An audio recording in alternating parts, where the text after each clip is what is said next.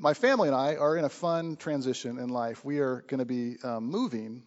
We feel God calling us to move closer into town. We right now live just on the outskirts. Technically, we're battleground. If you step over my back fence, you're into Yakult. If you step over my corner fence, you're into La Center. So we're kind of in this weird spot. But we're just kind of far enough away to where we've talked as a church about stewardship and how stewardship is more than just about money. It's really about your energy and it's about your time and your resources. And we just feel for where God's called us, we want to steward our time and our energy and our resources better. And we feel like being closer into our peoples is one way that we do that. So we're in this transition. It's pretty new to us. We're going to be coming into kind of a rental transitionary place before, Lord willing, we find the place that will be kind of setting our roots down. Well, this process is quite involved. And what I've noticed, the place we've been there for 5 or 7 years now. And there's things about our current living situation that because we, have lived there, it's our home. It's kind of a hobby farm. It's 5 acres.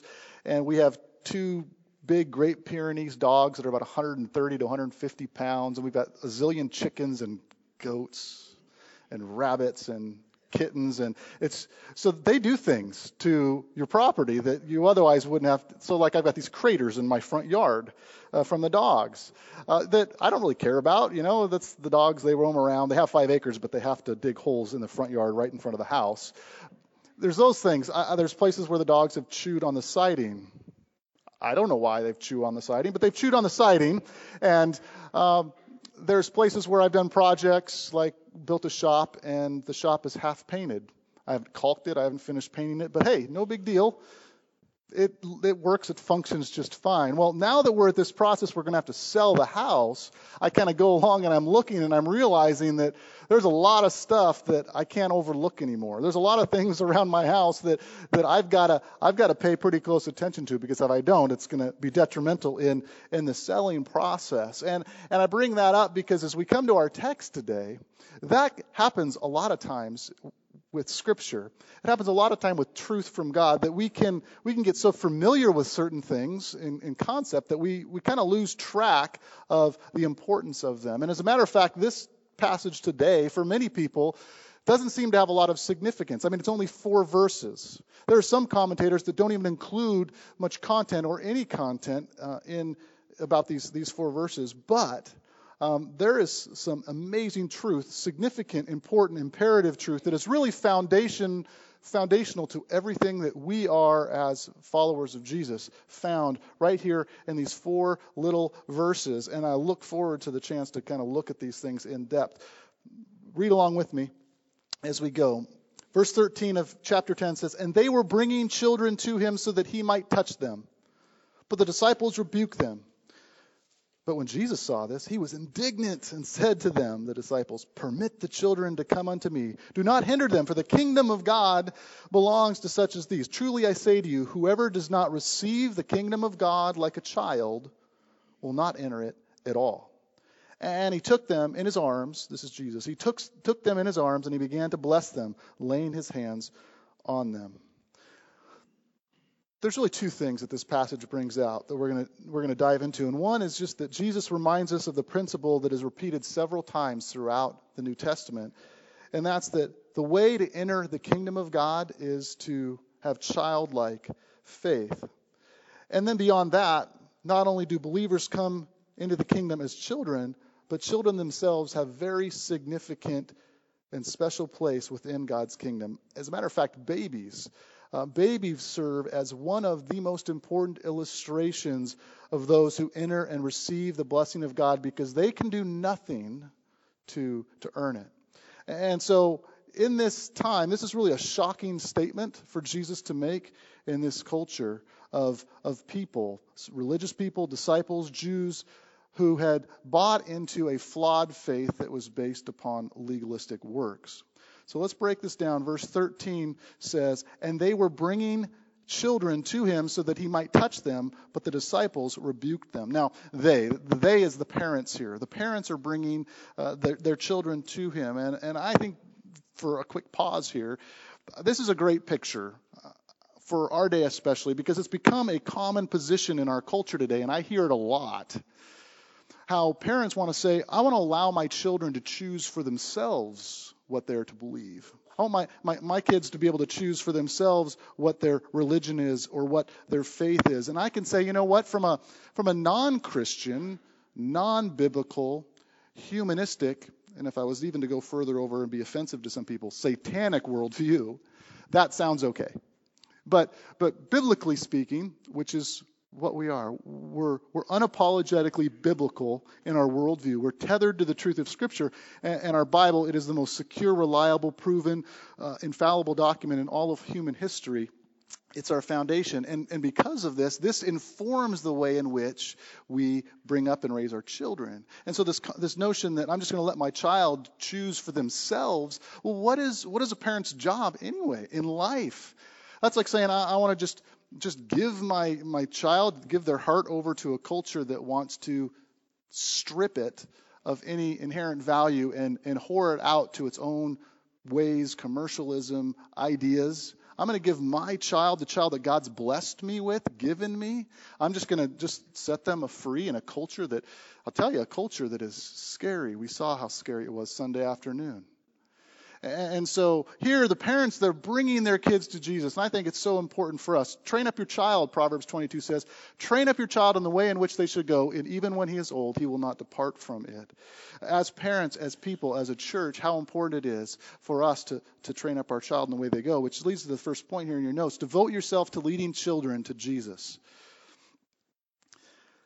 As best as we can gather, fathers and mothers, they're bringing these children, many of whom are babies, to this particular setting. So we know that because in the Gospel of Luke, Matthew, Mark, and Luke all record the same story in about the same quantity of verses, but Matthew and Luke use the generic term for children. It's just a generic term for children. But in Luke specifies and says babies, which is a specific term for infants. So there are both infants as well as, young kiddos that are here. And this is very common in that culture. It was common all the way back to Genesis chapter 48, verses 14 and following, where Israel, formerly Jacob, had laid his hands upon Ephraim and Manasseh, and he blessed them. And so this tradition has kind of been carried on from this point forward. We're going to talk more about blessing when we get to verse 16 here in just a few minutes. But back to the main point here of devoting ourselves to leading children to Christ. This is a charge for all of us, whether we have children of our own or whether we are just part of the family of God. It's an opportunity. There's things within the family of God that I know my children are going to learn through being part of this body that, I've kind of got that dad syndrome. Whatever I say means nothing oftentimes, but somebody else can say it and it's like, oh, that's just, Dad, I was really impacted by this. And I'm like, I've told you that for 10 years. No, you haven't, Dad.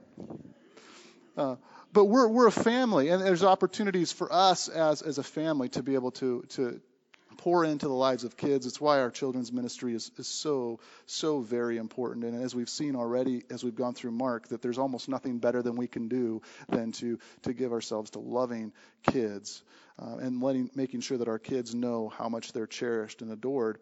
And we have programs to do that, but we also need just to have a value system to do that. And I think we're doing pretty good at that. But that being said, we know how important that is because of what we see happen here next in verses 13 and 14. It says, but the disciples rebuked them. All right, so the picture again, you got these parents, they're lining up, and then the disciples see this and they come out and rebuke the parents. Now, remember the context here. A few weeks ago, we were in the beginning, verses 1 through 12, and Jesus is talking with some Pharisees or some religious people that are trying to ensnare him, entrap him, trip him up. And they're talking about the subject of divorce and remarriage and adultery. Pretty heady stuff, or at least they're trying to make it heady theological stuff. After that public conversations going on, they move into a house, Jesus and his disciples. And his disciples are like, Jesus, that was really cool what you're saying, but we're we still don't get this. Can you explain to us in a more detailed way? And so Jesus starts having this theological discussion about adultery and divorce and remarriage and all of these things with his disciples. This is probably a pretty intimate setting. So that's the kind of the context of what's happening. But somehow, like always is the case with Jesus, people in town hear about it. So they just start showing up. And for whatever reason, maybe someone said, let's have our own little baby dedication service. And so there's these people that start lining up outside the door. And when this takes place, the disciples see this and they get upset. They go out and shush these people, rebuke them, probably try to send them away. But when Jesus saw this, Jesus was indignant. He was upset. So if we put ourselves on the other side of this picture, we see that you have these parents. They're outside the door. It's probably, there's snotty toddlers toddling around, and there's other moms or dads or big brothers or big sisters swaddling an infant in their arms, and they're just kind of waiting, excited to have Jesus come and to lay his hands and bless and to pray for their kids. And then pops out this rebuke that comes from these disciples, and it sounds like that's like Adventures in Missing the Point again. That's like what these guys do. But think about their perspective, the disciples' perspective. Why are they doing this? Well, there's a few reasons why, most likely. And number one of those reasons is they're trying to protect Jesus. Like Jesus needs protection, but they're trying to protect Jesus. And so they see Jesus day in and day out. For 2.5+ odd years, they've seen day in and day out, people are crushing around, thrashing themselves in and pressing in upon Jesus and all of Jesus' time and energies. And so they realize that, he's just come from this argument with the Pharisees, and now, hey, we've got him in this important discussion, and we just need to, kind of be a buffer around Jesus and kind of give him some elbow room. So that's one reason, and that's understandable. But the second reason was that in the disciples' minds, these are only children. They're only kids. They were of little importance, right? I mean, they're just kids. I mean, children cannot enter into a theological discussion about the issue of divorce, remarriage, and adultery. They wouldn't bring any value to that conversation. I mean, they're just kids. But Jesus sees this. He sees this going on, and he stops them. And why does he do this? He stops them because, number two, because our faith, the disciples' faith, our faith must be childlike. Permit the children to come to me, Jesus says. Do not hinder them, for the kingdom of God belongs to such as these. And truly I say to you, whoever does not receive the kingdom of God like a child will not enter it. To enter God's kingdom, one must become childlike. Matthew 18:3 says it like this. Truly I say to you, unless you turn and become like children, you will never, strong words there. Jesus is saying, unless you, speaking to adults, speaking to religious people, unless you turn and become like a child, you will never enter heaven, the kingdom of God. This is a super strong slap in the face to this culture that believed that one earns their way to heaven by doing good works. That one earns their way to heaven by doing good works. So often today we hear that same sentiment. You talk to people that maybe don't have a full understanding of the God of the Bible, the Jesus in the Bible, and they'll think, what does it take to get to heaven? Well, I just it's a checks and balances. I try to do good, and hopefully my good outweighs the bad. Well, look at this analogy here. There's a childlike faith equation. I was always terrible at math, and I think that's because I have part of the image of God in me, because God's math doesn't always work. Here's the salvation equation in terms of what we're talking about here. It's His grace. God's grace plus my nothingness equals salvation. God's grace plus my nothingness equals salvation, equals entry into the kingdom of God. Children, especially babies, infants, could do nothing. They could do nothing to accomplish righteousness on their own. They could do nothing to do good works. They didn't know the difference. I mean, think of McKinsley, who's back there. I don't know, she's probably 6 weeks old or so, give or take. She can do nothing without April. Nothing. She needs April for everything. April knows this, especially this time of bringing. Absolutely nothing. They, therefore, were not even to be considered as viable discussions as it related to things in the kingdom of God. But, see, she agrees with me. But because of their background, because of the background about children and what they thought about children, this statement that Jesus would have been made would have been absolutely shocking to them. And it's not only shocking to the crowds, it's not only shocking to the religious people, it's obviously shocking to Jesus' very own disciples too, because they had bought into this false Pharisaic legalistic system in which their salvation is and their spiritual life is based upon the works. So, and this violates the conventional wisdom of that day. It really does. What Jesus is saying here is so shocking. But for us, this is very much so. And many of the commentators said this little passage that's so easy to overlook is very well maybe the most powerful illustration that we have in the Bible of being saved by grace. The most powerful. And maybe not one that's more powerful. And it also, at the same time, is conversely a rebuke of self-righteousness and legalism. Because babies cannot embrace the kingdom of God on their own. If you don't have a Bible, you can listen along. But I'd like you to turn to Ephesians chapter 2 in your Bibles. I'm going to start in verse 4. But God.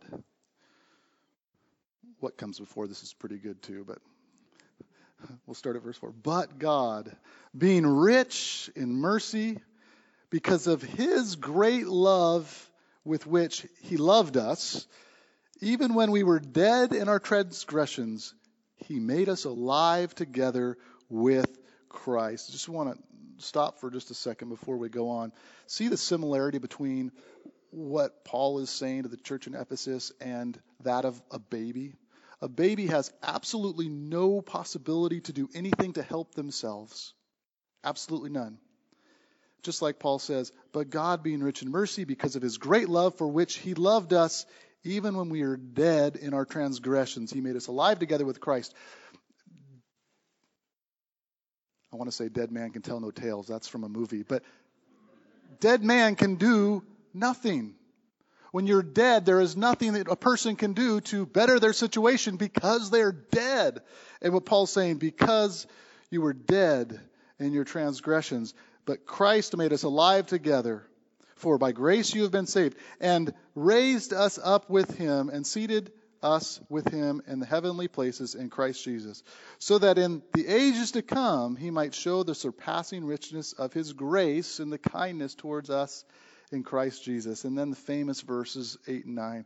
For it is by grace that you have been saved through faith, and that not of yourselves, it is a gift of God, not a result of works, so that no one may boast. And then it goes on. So similar, those two passages. A child has no choice. My children had no choice in me and Julie bringing them into this world. None whatsoever. And yet Jesus is the one that says what? If you want to enter kingdom, you must become like this little child. And what does he mean that? He's saying a childlike faith is one that is helplessly dependent upon his grace, his provisions, period.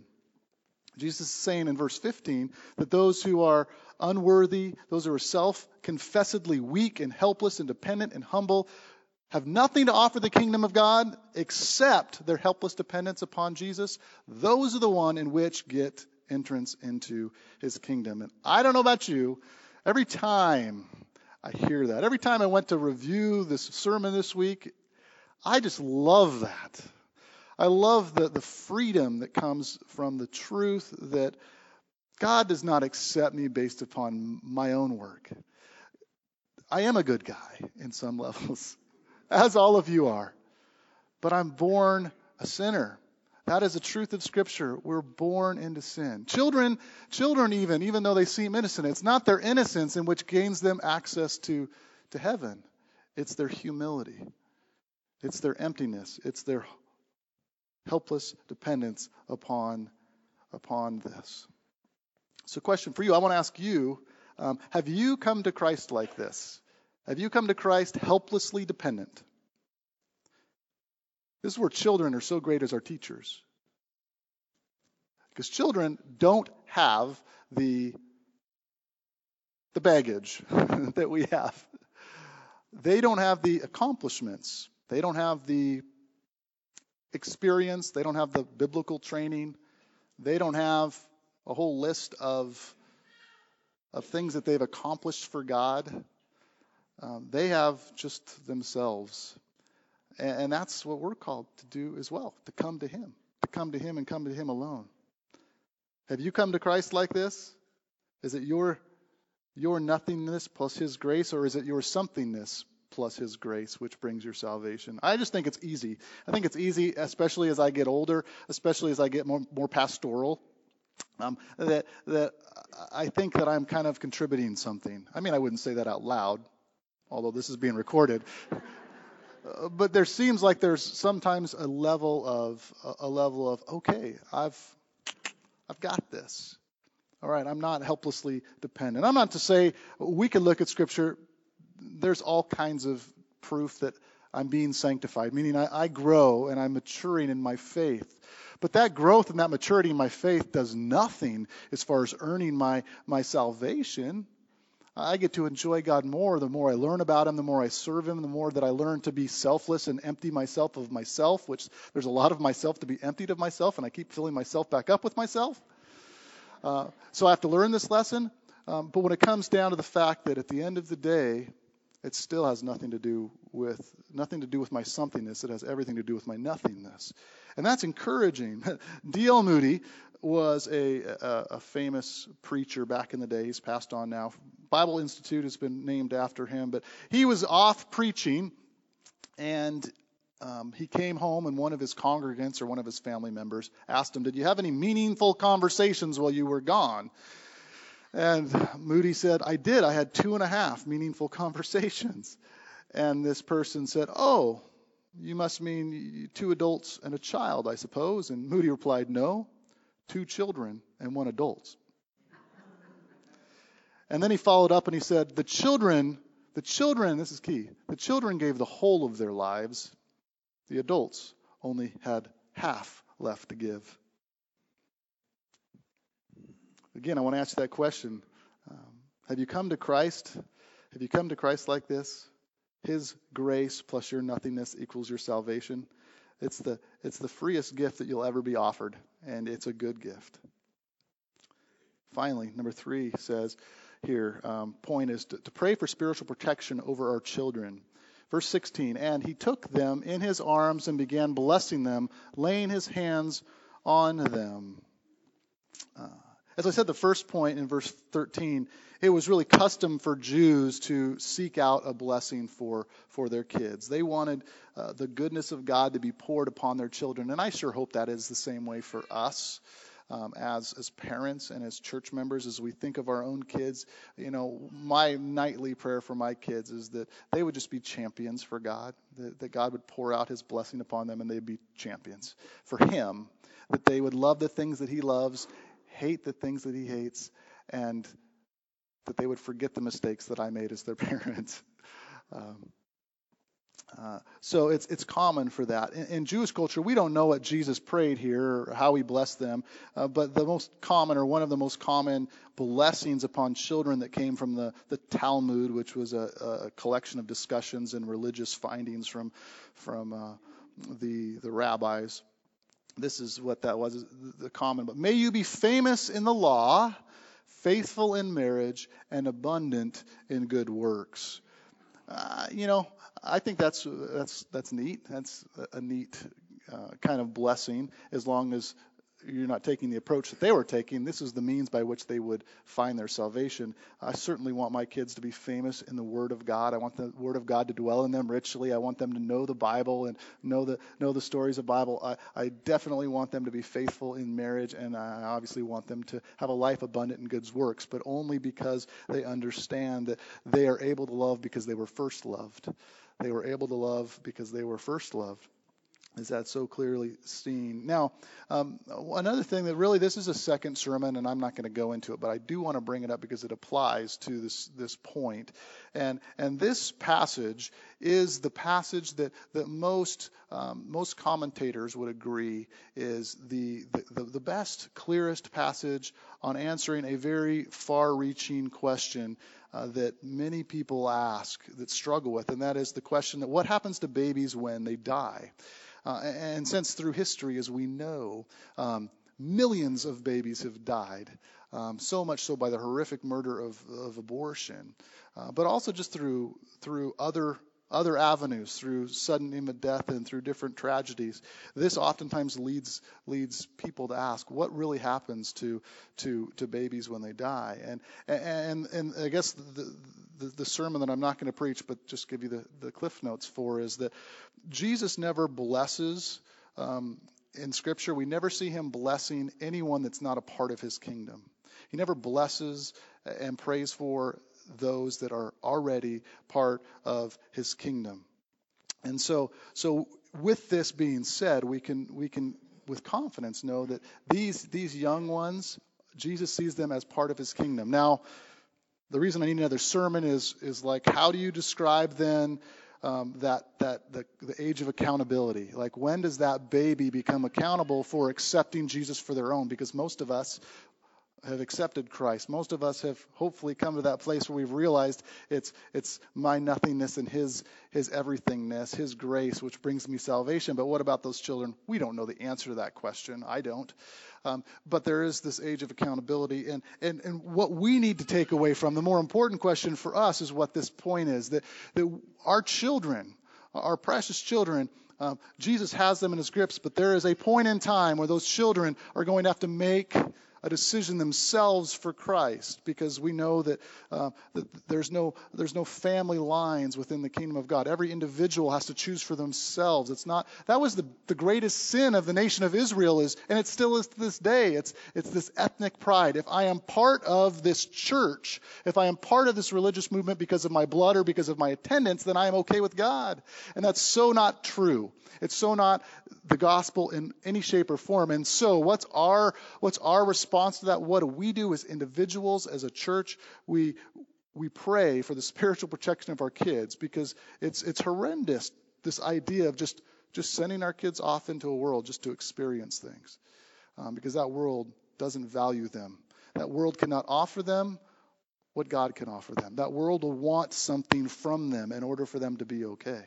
And our kids need to raise up as we need to be raised up in knowing that they are 100% perfectly acceptable because they're made in the image of God. They need to do nothing in order to be acceptable in his sight except embrace the sacrifice of his son Jesus. That's it.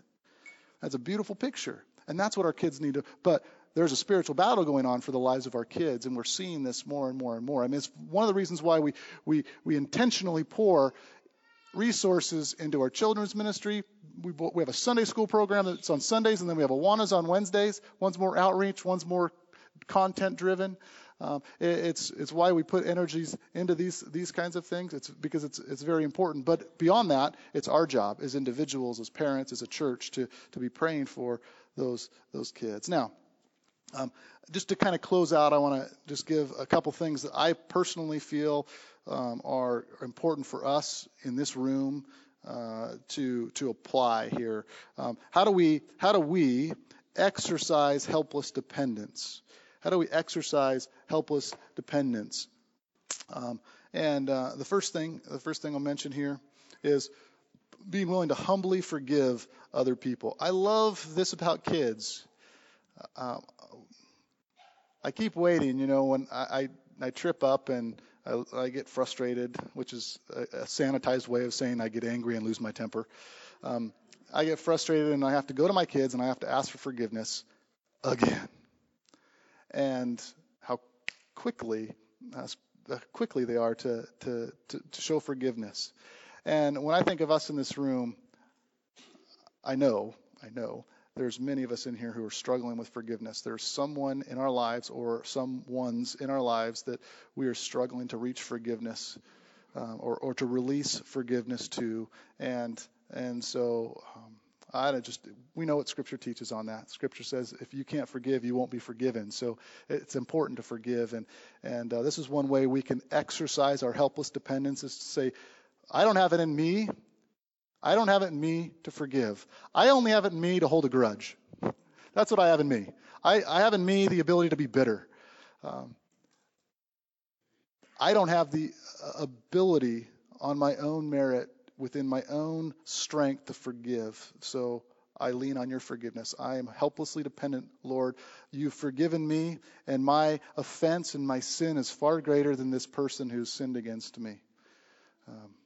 Not that God would necessarily look at it that way, but releasing forgiveness, humbly forgiving. Who's the unforgivable person in your life? And would you helplessly depend upon the Lord to help you release forgiveness? This next one is super theological. Smile more often.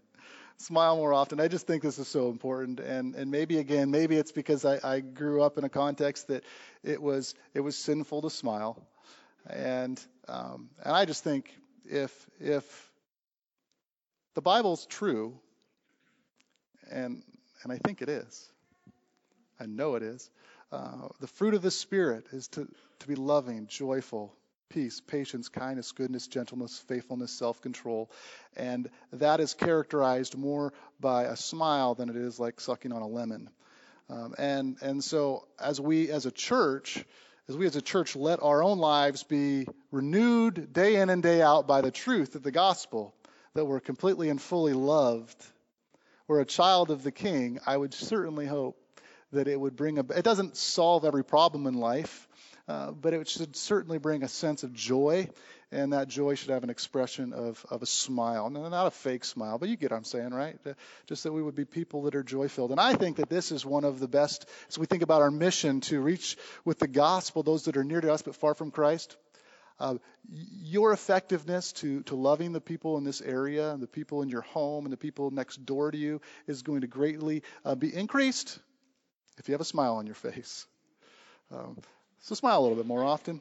I love to see kids' smiles. And then thirdly, and finally, another thing that kids are just awesome at, and it scares the life out of me, but they're awesome at taking risks. When was the last time that you stepped out, you did something crazy for God? Very important little tagline. Maybe it's sharing your faith with someone who you knew would most likely reject it, or maybe it's knowing of a need and secretly emptying of your funds, sacrificially emptying of funds that you had saved for the next thing, and funneled that towards someone else. Or maybe it's what Jess and Jerry are experiencing. Jess and Jerry Beth, as they are right now in Papua New Guinea. That was a big step for them to take 3 weeks to head off. I mean, that's a big step for them. But what is it for us? I think it would be great if we would be willing to take some big steps, some risky steps for the exercise of our faith, because we know the God in which we love, the God in which we have given our life to, the God who is accessible to us because the veil has been torn because of the work of Jesus, that God is most pleased when we exercise faith. Without faith, it's impossible to please God. So an opportunity for us, and that's why kids are so great. You know the whole story where they'll jump off a high place into your arms and you're not ready for them. Those kind of things. Take some risks. I think it's okay. I think when we take risks and if we fail, we fail forward. And those failings are oftentimes, I can think of myself, it's those failings that bring the most character into my life. I wouldn't have been here right now, being able to enjoy the greatest job on earth, if I hadn't failed very miserably. And I'm thankful for God that He kept me in His grace through all that.